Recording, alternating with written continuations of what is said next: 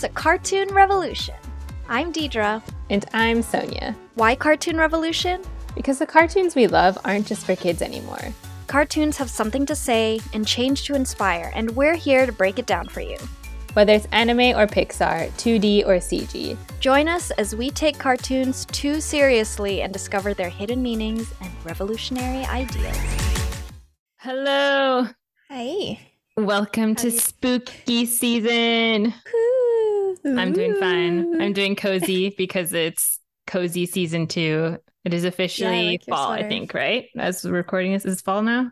I think. Yes. Or sorry, autumn, as more posh people would say. Autumn.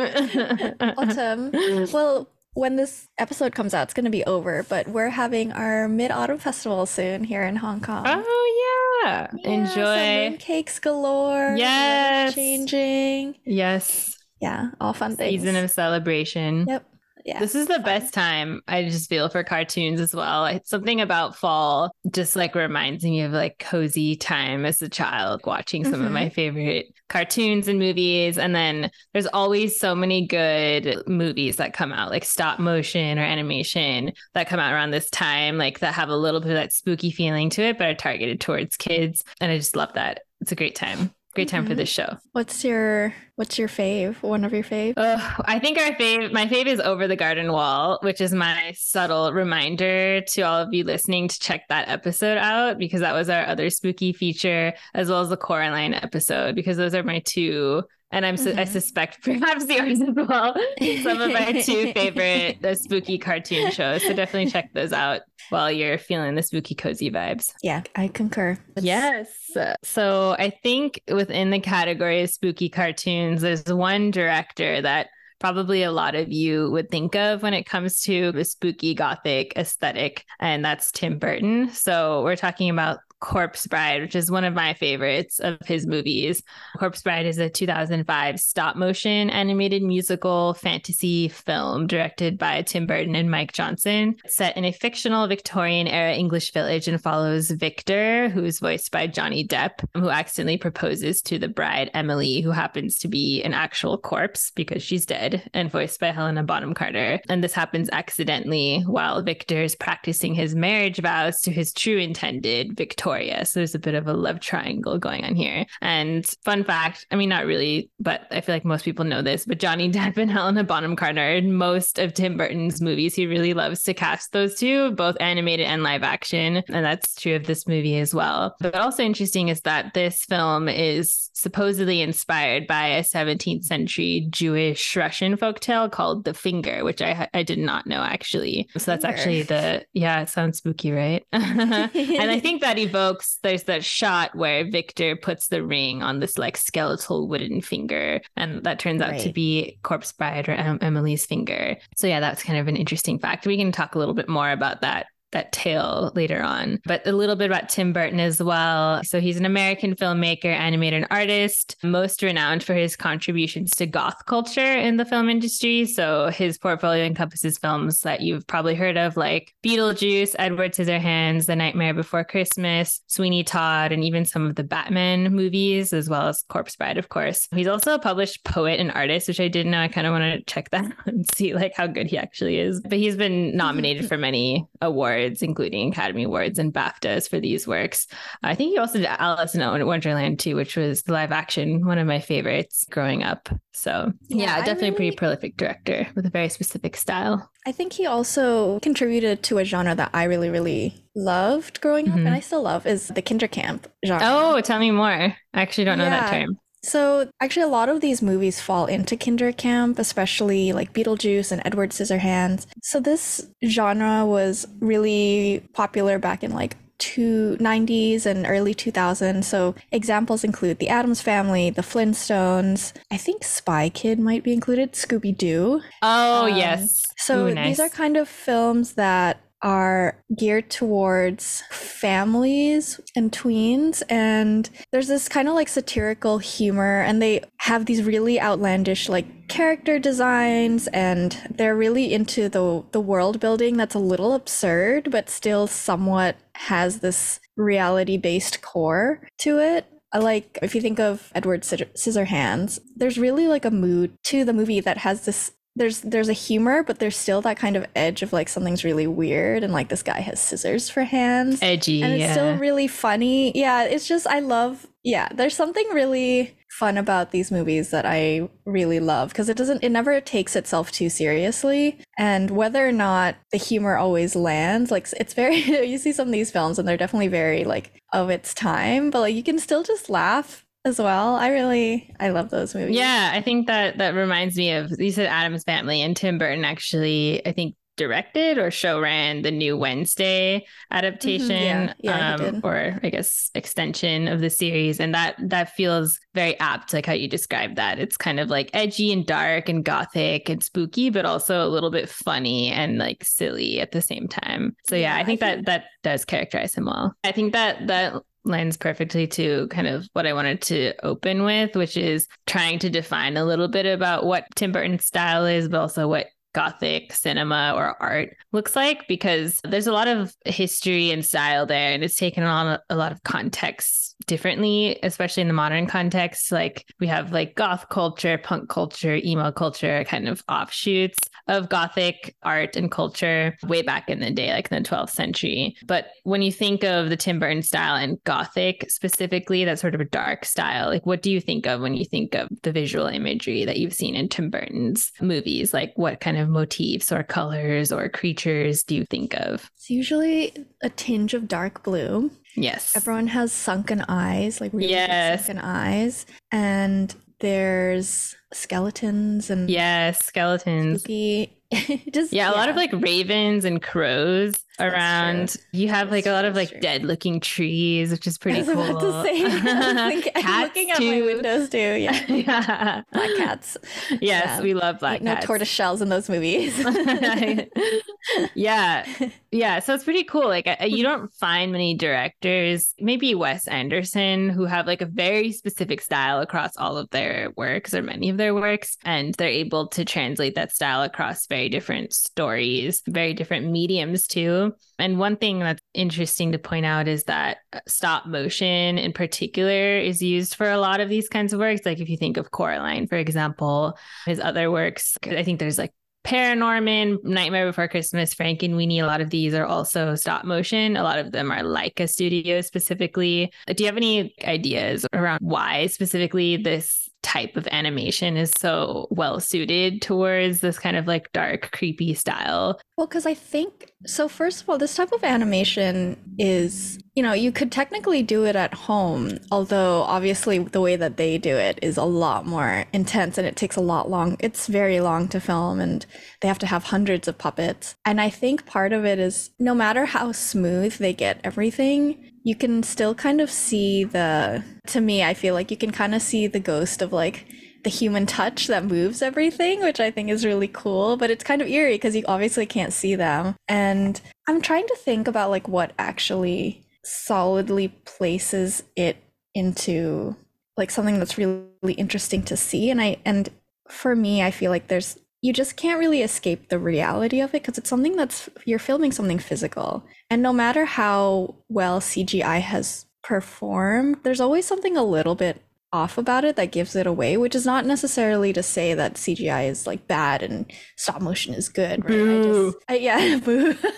There's just, I think, a difference to how the medium works that has a lot of like quirks to it that I think is really cool. Yeah.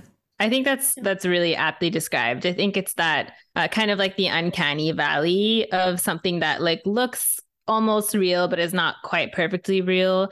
And the way that stop motion translates movement is such a key component of why it's so well suited to giving like a spooky or like horror leaning kind of feeling. There's a really good article I read, I think from Roger Ebert's website, where they talk a little bit about like famous monsters and creatures like King Kong, for example, like back in the day when they didn't have CGI, were usually made through like stop frame animation, like at a smaller scale. Like they would have a little model and they would film it kind of like stop motion way. and then fit that piece into a live action, traditionally filmed sort of medium. And the way that it moved always gave like a creepier feeling than like normal live action filming. And it's the way that you can kind of see almost, or at least your brain sort of notices subtle bristles or differences in like different shots that gives it kind of like a disturbing, artificial, but also very real feeling. And that's something that carries through in a lot of stop motion films like Corpse Bride and others. And I think that's a really cool characteristic that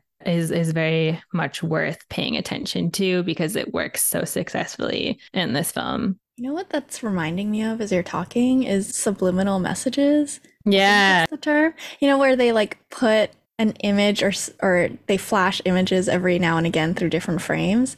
And, you know, I don't think they're necessarily doing that in this movie, but what you're talking about in terms of our brain being able to pick little differences, because even though the frames are moving a lot faster when we're watching, let's say this movie in particular, 2005, Corpse Bride, like I said, there's always that human touch that you can't really see, but there's like these little discrepancies that you're not necessarily like picking up on in the moment, but I believe you when you say that your brain is picking up on some. Yeah, it totally is subliminal. Yeah. It's like an unconscious realization without us actually understanding what's going on. Yeah, and our brains are very good at picking up differences that we see. Yeah, go brains. Go brains. Good job. It helps me find insects all the time. So nice.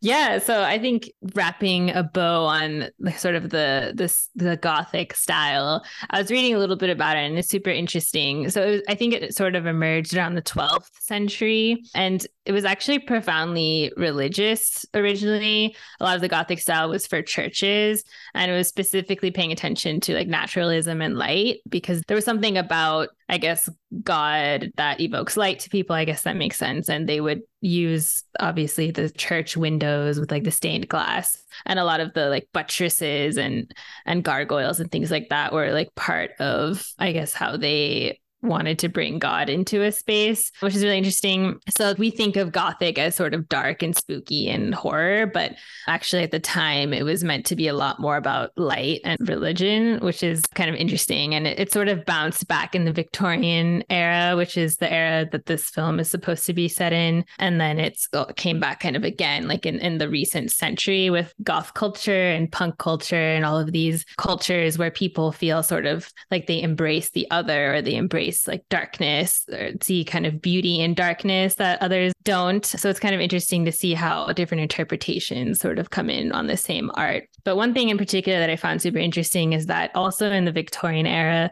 there was this thing called the tubercular aesthetic. Have you heard of this? Tubercular. As in tuberculosis. Oh. Yeah, right. No. So there's a weird, wild thing that happened in that age wherein there were a lot of people who actually wanted to get tuberculosis because it gave them this kind of like thin, ghostly pale collar. Yes, the sunken aesthetic. And they thought that was like kind of beautiful, actually. And especially women, like they wanted that sort of sunken, very pale aesthetic with slight rosy sickliness to the cheeks. That was considered something to actually aspire to, which is wild because it was definitely deadly. But you kind of see that in the style of these characters as well. They have like those big eyes and kind of like the sunken, drawn face. They're all very pale and skinny. And so that sort of tubercular aesthetic is kind of carries through with the Gothic style and art. Yeah. Do you know about the story about the moles? No. The beauty spots? Tell me. This was around middle of the 17th century. So a lot of people were getting sick, including from syphilis. And one of the things that they would do is that they would cut these little moles and then like put them on their faces to hide the blemishes. But then it became a trend where they would cut different shapes and sometimes put like a bunch of, it's like velvet sometimes. They would use different materials and then just like stick them on their faces so they'd have like beauty marks. That's the origin of like the whole beauty mark thing. Wild. I think, yeah. It's just a trend. We should be able to make that work so that acne is beautiful and then people can stop. But it needs to breathe, doesn't it? That is wild. Yeah, fashion is wild. The relationship between like fashion and disease, all these things. Very interesting. But anyways, speaking of sickness, Let's talk about death, because a lot of these films, they are about death. There's an underworld component sometimes. There's skeletons, all of these things. But what is interesting about this film in terms of its portrayal of death, as well as in other similar films, how does it help children grapple with death? Because at least for me, death was something that I struggled with as a child. Like when I first found out or realized that everyone dies, children's movies were a kind of nice way to cope with that, because there is a lot of death. There's a lot of characters who deal with death or confront it or have parents who pass. But what's interesting about this film is that it's the real living world, like the Victorian landscape, that's shown as very bleak and sad and lonely. Whereas the world of death, the underworld, is like very lively. There's a lot of color and music. And that's kind of a nice way to imagine death as feeling kind of like a colorful party. So yeah, did you notice anything or have any thoughts on how this works for the film? Yeah, well, I mean, my favorite scenes in the film did happen in the underworld because Yes, it is it's so so much good. livelier. There's Yes. some great music. The songs It are just seems so like good. a party. And yeah, I mean, we touched on some of this in the Coraline episode about how stories for children do a lot, like some of the more famous stories do have like a darker tinge to it, and that helps people and children process some difficult ideas in a way that is still within a safe zone, because they're not having to like face it right away. And that's why it's kind of funny seeing some of the reviews when this movie first came out, because they were talking about how tragic it is and how glum, yeah, and dark. And I remember they had a similar review of An American Tale, where it was just like too dark and too sad for kids, because it's just funny seeing how the pendulum swings, because the original stories for a lot of these are way darker than what is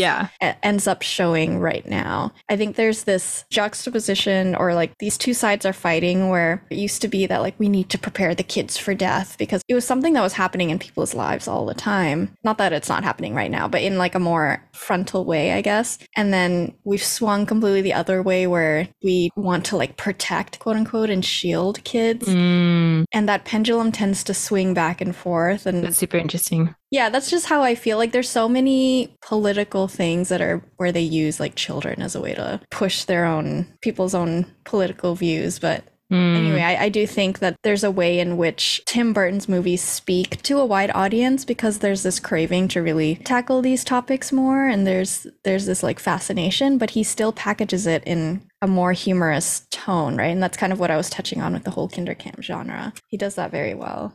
Yeah. And I think that parallels well with the gothic aspect, it being kind of, I suppose, where beauty and darkness meet. And it's the same thing with people who ascribe to goth culture, is that they say that they find a lot of beauty and light in the darkness. And I think that's very much true with the movie's portrayal with death. And I think it is very helpful for children to sort of process and imagine death as something that is not necessarily always so scary. It can also in some ways offer beauty in the way that it kind of brings people together, in the way that it's something that is very universal, in the way that it can sometimes bring a lot of peace to people who have lived a long life, all of those things. And I think it's also worth comparing to the movie Coco, which is another film, which is a very different aesthetic. It's much more festive and beautiful and bright and colorful. It's a different culture as well in Mexico, but it also has a similar story about a character exploring the underworld and finding something there that brings them a lot of life and joy upon their return. Yeah, there's a vibrancy there that makes death a little less scary, I think, in terms of like passing on. The protagonist never wants to stay, or not never wants to, but the final part of the film isn't to stay in the underworld because, it's so fun down there. It's like they genuinely want to go back and live their lives. Right. Right. I think that's a very important point, because the message is not die. The message is more that death so offers. Much better down here. Yeah. No way. The message is more that understanding death and being around death can offer a lot of truth. Yeah, I wanted to just touch on, because we talked about themes in Tim Burton movies, and I do think one that comes up a lot is the preacher, the like kind of really pious, strict preacher who, you know, is based in the living world but has this idea of death that's all like flames and burning in hell, and that I think rooted in the Catholic culture, right? That, you know, everyone's a sinner, and you know, I'm not Catholic, so don't take my word on it. But I think that's right. But yeah, that's what I get from the films. And I think it's really interesting how the choice of that character is always placed in the films, because that is like the anchor of what the world thinks. Right. You know, I mean, we only get one viewpoint, right? But like, that's supposed to be what everyone in the upper world thinks that the underworld is like. And it's wrong, you know? And sometimes it just leads to a very warped view of what death is. Yeah, right. And one's life is somewhat wasted if you live it fearing what kind of death you'll experience, is kind of another theme of the film. Yeah, which is something society struggles with. Yeah, so it's worth noting, though, that many of Tim Burton's stories are tragic gothic stories, but they're also love stories. And this is not like new to the genre. Like if you think of Edgar Allan Poe, who I think most people would say is kind of like an icon of like gothic poetry and art. A lot of his poetry and short stories are also love stories. Like they're horror, they're scary, whatever, but they're also love stories, and they're also very romantic. So the idea of having a story around a corpse bride, that's just literally the intersecting figure of like death and love, is both unique but not unique in terms of the genre. But yeah, spoiler alert, you know, the film sort of has a choice at the end, which is obviously Victor. He's kind of loves both women. He loves the corpse bride, or Emily, and he loves Victoria, the woman he was supposed to marry in the real world. And he has a lot of profound empathy for both. But at the end, Emily sort of has to make the decision for the man that she loves, which is Victor, knowing that he belongs to the world of the living and he belongs to Victoria, and chooses to let him go. And that's like a very self-sacrificial sort of beautiful act, or at least that's how the film portrays it. After she's killed Barkis, the person who killed her, she also makes this decision, and it's those two things together that sort of help her move on peacefully onto, I suppose, the next phase of death. But I think it's a beautiful theme, and it's also very tragic. It's not a new theme. You know, we see that in like Romeo and Juliet. This is a common sort of theme around being able to let go or die or change for the person that you truly love. Yeah, it's kind of like a second death, I guess. I like that we can see Emily's character arc kind of move through the movie, because we have Victor, but it was nice to have Emily also take part in that journey, or I guess in her own journey, because we don't get to see that in Victoria, obviously. There's definitely like a romanticism around, like you said, in terms of the Gothic genre. To me, when I think about the Gothic genre, I think a lot about vampires. I think about Frankenstein, Mary Shelley. I think about, that's like, there's definitely a mood to that too. Yeah. But I was just never really into romance growing up, so I don't know. What about necrophilia?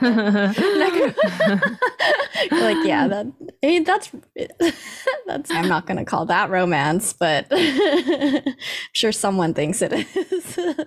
Yeah, I mean, I can kind of bring this to, there's definitely a trope, like you're saying. I think it's called wight in a wedding dress, but you could also call it like the horror bride trope. But it's something that you see. Dress. Yeah, it's really interesting, but it's a lot of times in stories, it's like usually a woman or a bride who's been like wronged in some way, like she's killed on her wedding day or betrayed by her lover on her wedding day. Like she comes and sort of haunts a place or a person out of her loneliness, out of her betrayal. Sometimes she's very murderous and vengeful. Sometimes she's just very sad. And that's kind of the case in Emily's case. She was waiting for her star-crossed lover to come meet her so that they could run away and get married together. And that she dies, she's killed mysteriously.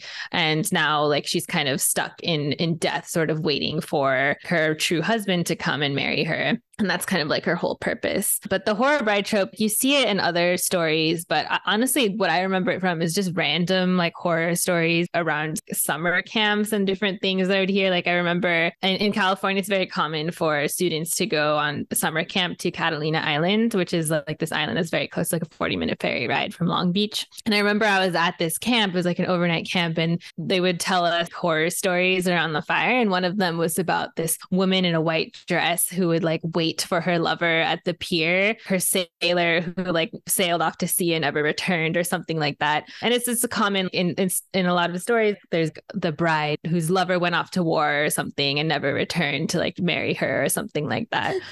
I don't know. Have you heard of any of these? Yeah, well, I mean, to me, I don't remember any stories from camp, but that story of like a woman waiting for her man who leaves for war and then never comes back is actually, it's that episode in Pokemon with the Ghastly that like, pretends to be the woman. And then the statue. Do you remember that episode? I do not. Oh my gosh, I remember it was, that was for me, I guess, the summer camp.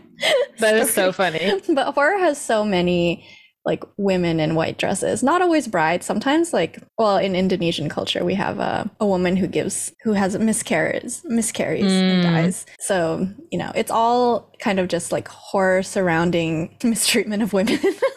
Exactly. It's so true. Yeah. It's throughout kind of history. I feel like it's society's way of internalizing, or like not grappling with the violence towards women, you know? Absolutely. Yeah. I mean, I think this film does it well because I think with brides and marriage, like for women, the stakes are a lot higher. We are kind of historically have often been like auctioned off to the highest bidder. Our stability, our safety, our success very much rides on a successful marriage. Oftentimes we haven't had that much choice or say in the matter of who that partner or husband is.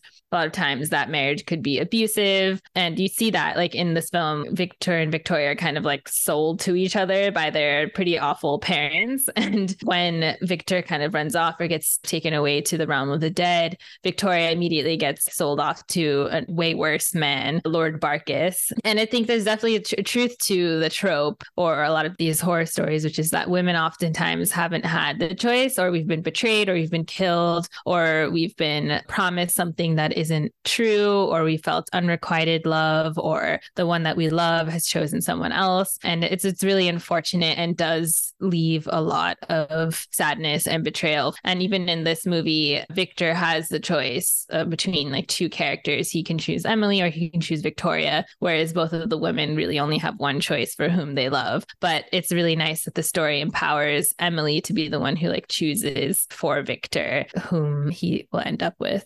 Yeah, exactly. That's why the whole love triangle thing, it happens so often and it's gotten quite tiresome in a lot of ways. Yeah, I think the element of Emily being empowered is really important because that shifts the narrative a little bit. And that's why so many people love Emily is the way that she kind of gets that power back. And she's like a badass. She's yes.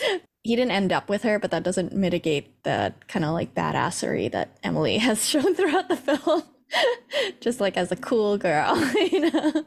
Yeah. And most importantly, she's very kind and selfless. Like, I think a lot of these horror narratives are kind of like sexist in that they portray the man as like being so afraid of this vengeful, evil spirit who's going to kill him. And she's often just portrayed as just like a creature of pure anger who's on a vengeance quest, when really she's probably the one who has been wronged. But it's really nice to see that trope turned slightly in that we have a character who's very empathetic. Her background and story is something that's actually very understandable, and it's really the ex-husband or the person who was supposed to be her husband, Lord Barkis, who's actually the villain in this scenario. Well, we also see on the flip side a woman who's portrayed as like the pure one, who like is a lot blander in her her characterization, and it can sometimes be this like damsel in distress figure. Which I think Victoria falls more into that trope. Right. And I think of Bram Stoker's Dracula as well. I think it's Mina who needs saving as well. I just watched Bram Stoker's Dracula, the one with Winona Ryder and Gary Oldman. So I'd never watched it before. It was wild. I loved it. I thought it was so cool. Have you watched it? I don't think so. Okay. Well, I think, yeah, I think that the Dracula story in particular also falls through the Gothic genre. And Victoria just kind of reminds me of the Mina character as well. Yeah. Yeah. So I think it's safe to say that love and death are pretty core tenets of the Gothic genre and also a lot of Tim Burton's films. And this movie does a really good job of portraying those two things as really sort of tragic, but also beautiful and dark all at the same time. So, okay, I have a question because why is it white in a wedding dress? Because the wedding dress is white, but I'm confused about the rest of that. So it's wight spelled Wight. What does that mean? Oh, a wight is like, it's like a specter. It's like a folklore term. Okay. Yeah. Yeah. It's like a ghost. Oh, wow. I talked about this whole time and I didn't realize. No worries. No worries. Yeah. It's harder when you're not like seeing it spelled out. Yeah. But okay, speaking of wight. Okay. Speaking of wight. So if you're around, was this, I don't even know, 2016 or something like that, there was the Oscars So White movement. And I think it was around this time. Yeah. Sorry, what was that with? What was Moonlight, that film? Yeah. Yeah. And La La Land. It might have been. Oh my gosh. Yeah. Or 2017, something around that. Anyways, around that time, there was the Oscars So White movement. And a lot of people were talking a lot online about how white Hollywood is and how there's so much lack of diversity, how much it's institutionalized, obviously in favor of white people and to the disadvantage of Black and Asian, Indigenous, many other minorities. And among those was a lot of conversation around Tim Burton and his sort of aesthetic, in which, you know, a lot of his films feature, as we talked about, this like pale, tubercular, white, Victorian, English, or whatever sort of aesthetic. And most of his films at that time, at least, had only had maybe one, like across or two across all of his works, people of color. And oftentimes they were villains or side characters. Yeah, you mean speaking roles, right?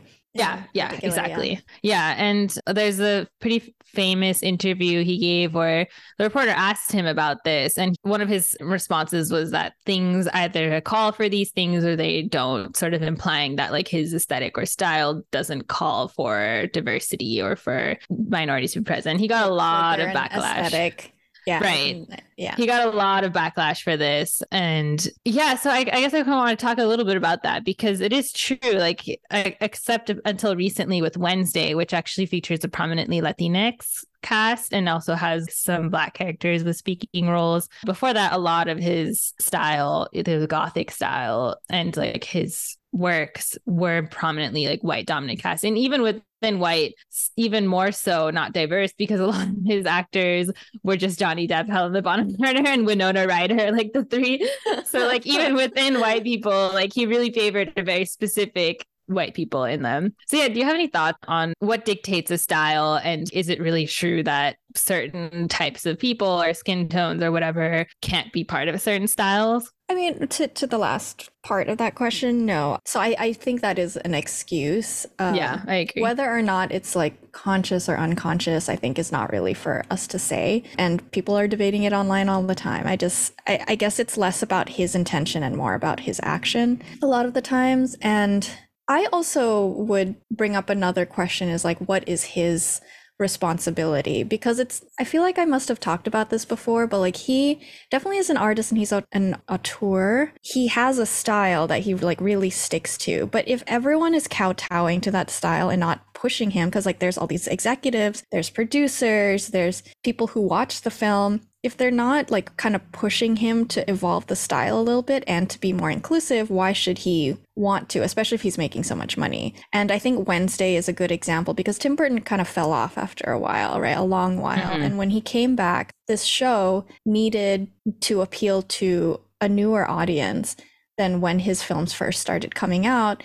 That is a lot more conscious about diversity, at least in front of the camera, right? We can have a debate about behind the camera. And yeah, and he still cast like very pale people. And But it is more diverse. And I do think it kind of just shows that it's not just about him either. And I think sometimes when we talk about these topics, we over focus on a single person as opposed to a system and a society of Yes. a lot of different people making Retweet. choices. And we're included in that, right? I don't think like if you watch Tim Burton films in theaters and you paid for him, you're contributing to him like not casting Black people. And like I think that's a personal decision that everyone makes, but I don't think it's a hard line either. Yeah, I see what you're saying.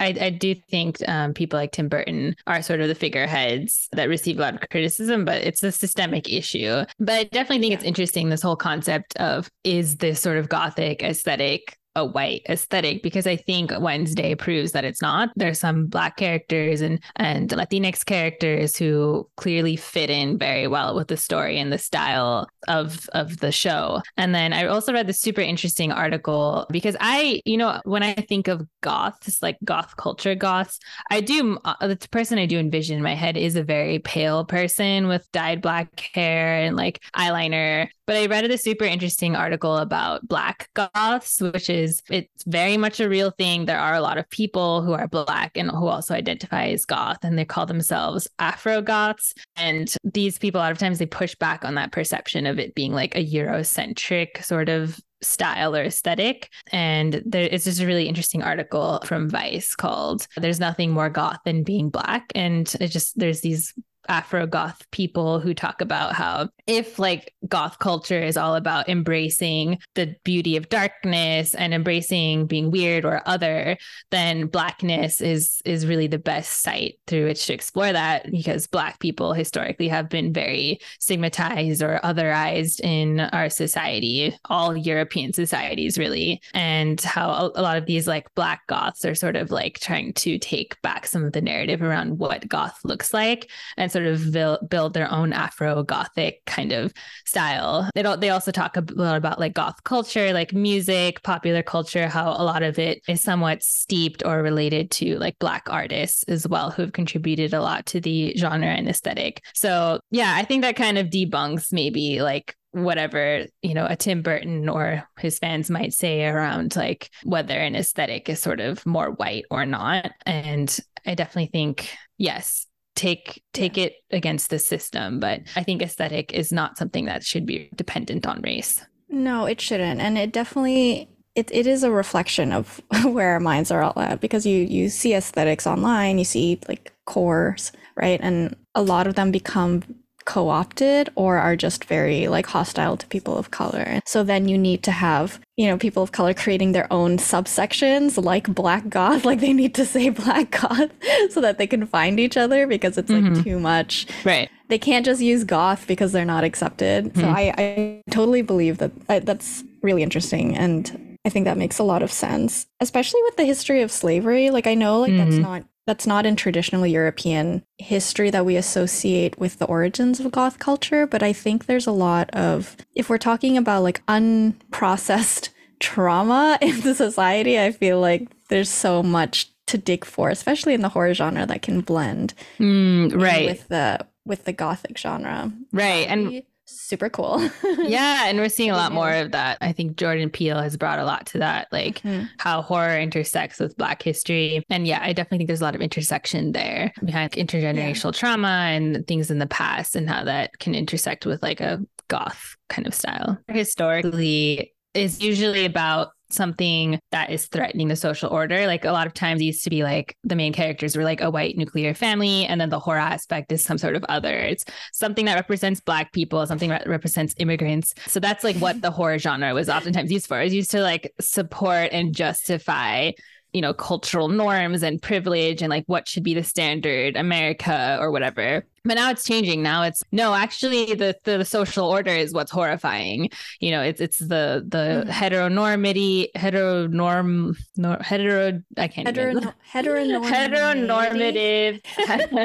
homogeneity, all of those like white culture. That's the horror aspect, and it's like, immigrants, people of color, Black people, Indigenous people, those are the characters that are facing those horrors. And I think Get Out is a really good example of that. Like the horror genre is changing a lot, or has been changing a lot. And it's become more self-aware, and it's become more about exposing what's truly horrifying in society rather than upholding what is traditionally supposed to be good and bad. But yeah, just to kind of tie the bow on this topic, I also read a really interesting article, and it was from a fan of Tim Burton, or someone who used to be a really good fan, named Daksha Pillai, and she wrote this article talking about how we kind of have this mythos of like the creative genius or the artistic genius, like filled with gothic whimsy and childhood imagination, like Tim Burton, and we tend to like give them a lot of leeway in terms of how they can practice their style. But what she talks about is actually that unconventional people, you know, someone who might think of unconventional as Tim Burton, like unconventional people can still have conventional biases. And that really stuck out to me as like, yeah, there can be creative geniuses, there can be artistic geniuses, but that does not mean that they don't still have conventional biases like racism that is so very systemic. That's so true. Something I was just also thinking about, I'm pretty sure Bell Hooks talked about how we're not born as blank slates into the world. We're born into a society that is patriarchal and is racist or whatever. And that is the slate that we're given when we're born. Everything else is us trying to like rework it. I guess like her point, this is my understanding of her point, is that if we are all kind of like born into that slate, if we don't fit into that, we're doing a lot of work to try to understand the world because it doesn't really make sense to us if we're women, if we're Black or whatever. And if you fit a little bit more into the idea of what society is pushing on you and the messages that you get when you're born with or how you're raised, you're not questioning it quite as much. And sometimes we forget that. And also everyone has their own struggles that they deal with, but we need to also we just need to also remember we're all born into these same or like similar systems together. Right. Exactly. Like even this creative genius class of people, they're not outside of that social order, nor can they be excused from their own biases. Yeah. So there's still a lot to be changed, but it's an exciting time. I think the fact that we can get Jordan Peele's onto the scene, I hope it opens more doors for people. Absolutely. Anyway, why do you think this movie is revolutionary? I think it offers a lot to talk about, both within the movie itself, but also outside of it, about movies as a whole. And I think it also does a good example of sharing how the weird, the stuff that we fear, a lot of it comes from a lot of different places. It comes from like our history, it comes from folklore, it comes from our true own fears and biases or whatever it is, rather than a single source. And I think Tim Burton I really do respect him for his artistic style, but I think we also shouldn't give too much credit to just him, and rather a lot of the inspiration that he draws from other places. And I think Gothic culture is a really good example of that, as well as something that has changed a lot over the centuries. Yeah.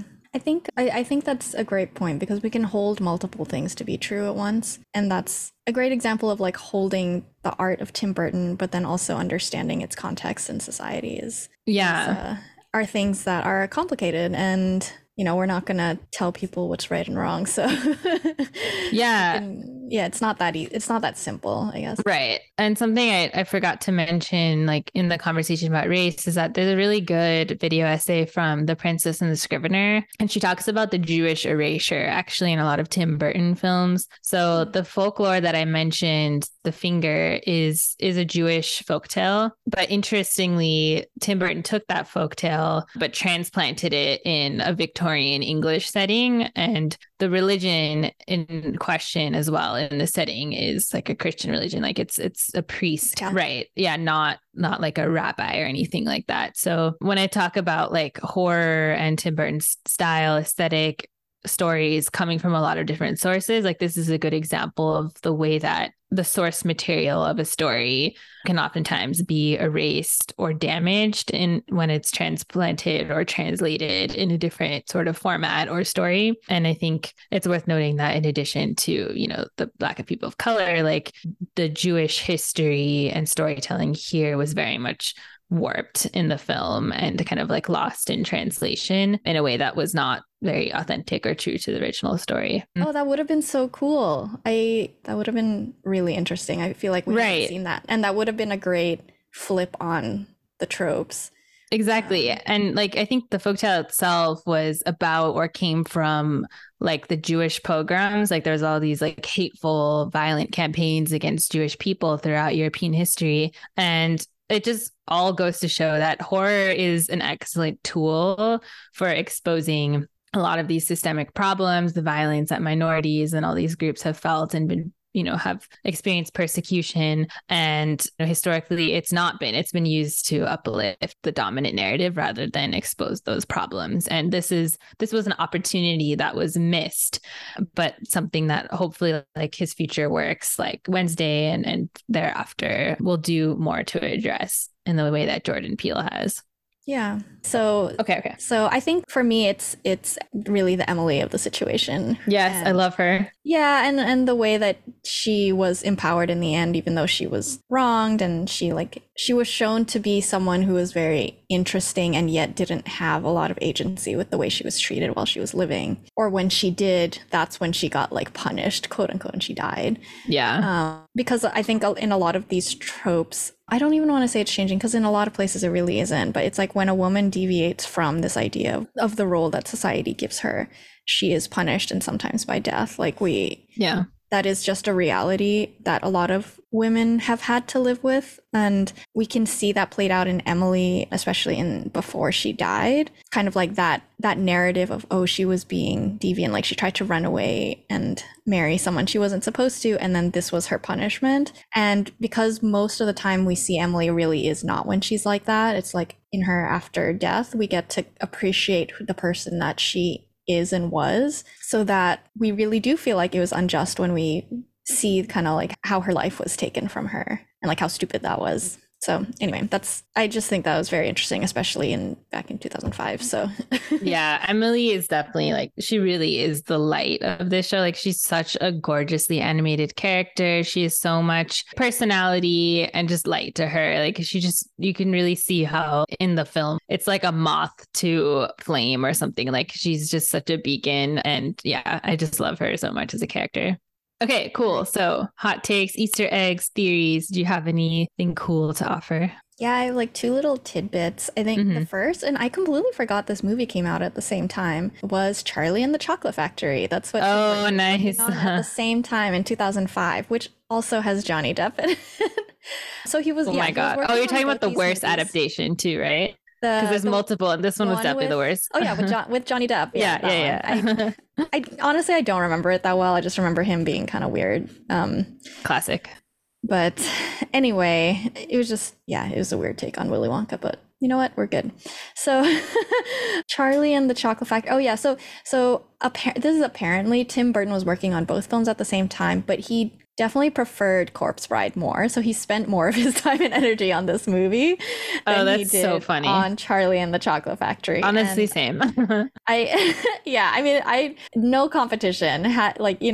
If I had known these two movies, or if I had remembered these two movies came out in the same year, I was like, I wouldn't watch Charlie and the Chocolate Factory. I definitely watch Corpse Bride. Okay, the second part has to do, or the second thing that I have has to do with animation, and it has to do with how the dolls were animated, because there's a lot of really cool things that this movie did that had never been done before in stop motion animation. And so you know how you have to like take a picture and then move the dolls a little bit and take a picture and move the dolls a little bit, and that's kind of the entire process. Like it can take weeks to film a single scene. Something that they did, which normally they don't, is that they had these gears in the face. So like all these puppets had little mechanisms in the head, and so you would put a key into one of the ears and turn it, and it could make spooky. The facial expressions change. Whoa. Yeah, it was so cool. I did not know. They still had like 300 puppets total or something like that. Like they made so many multiples of the main characters as well, but they still had that mechanism, and it made it a lot easier, instead of having to change the entire mouth parts or like molding them with clay, that they could just turn the keys and it would make the dog smile. Or I just put my mouth down as if it was shut. Yeah, I forgot that this was the podcast. Yeah, so yeah, I thought that was really cool. And the veil, Emily's veil, was one of the hardest things to animate, to get that kind of fluid motion. Oh, it was so good though. Like that scene where she's like dancing around the moon. Oh my God, it was gorgeously animated. There are moments where they used CGI, but very rarely. I think they really tried not to. Yeah. Mhm. Okay. What about you? Yeah, so my kind of hot take or theory is, so you know how the film, it centers on a love triangle basically, but Tim Burton was at the center of his own love triangle in his personal life, like shortly What? before this movie, which is kind of funny. So he was married to, I'm blanking on her name, but he had a wife like in the early 2000s. And then he met Helena Bonham Carter, one of the people who's in a lot of his movies, on set for another movie and fell in love with her. And then his wife, like very dramatically and kind of rightfully, like sold a lot of his stuff at auction. And it was like kind of this like kind of funny but tragic and sad love Like triangle. So I just thought that was really funny because this is, you know, not long before or very close to the production for this movie, which is all about sacrificing oneself for like your true love and, you know, sacrificing your own happiness and just like how to find your true love, which I thought was really funny, with Helena Bonham Carter voicing Emily, who's actually the one who ends up alone at the end. So I just thought that was really funny. And I just wondered how much of his true story or experience maybe went into that characterization or that story. But it definitely, the message is around a man sort of being able to love two different women. But it's just funny that the woman is the one who, or one of the women chooses for him as opposed to him making that choice. But Helena Bonham Carter's character is the one who doesn't win. So yeah, it's just very funny how that happened. Well, win meaning win the guy. Yes, win the guy. I think we can all argue that she still won. Yeah. But in terms of winning, winning the guy. Yes. Yeah. Winning does not necessarily mean ending up with a man. I think we would both agree that that's true. Just in case anyone didn't know. Yes, you can definitely. They couldn't tell. Yeah. So such an enriching discussion. I love talking about these or having these spooky episodes because they're always the most fun, like horror in general. So thank you. Quick closing announcements. We'll be on hiatus for the rest of the year as usual. Hope to be back next year with some exciting new content. Have a great holiday season. It's got things in the work, but we also got to rest. So yes, it'd be true. Signing off. Yeah. After this spooky season, go enjoy. Eat as much candy as you like or don't. You know, we're not going to tell you what to do. Thanks for joining us on Cartoon Revolution. Episodes drop the first week of every month on Spotify, Apple Podcasts, and most other major podcast platforms. Follow us on Instagram at cartoonrevolution.pod. That's cartoonrevolution.pod. Tell us what you're watching and share your hot takes with us. Music is from The Musical Ghost. See you next time. See you soon. Mwah.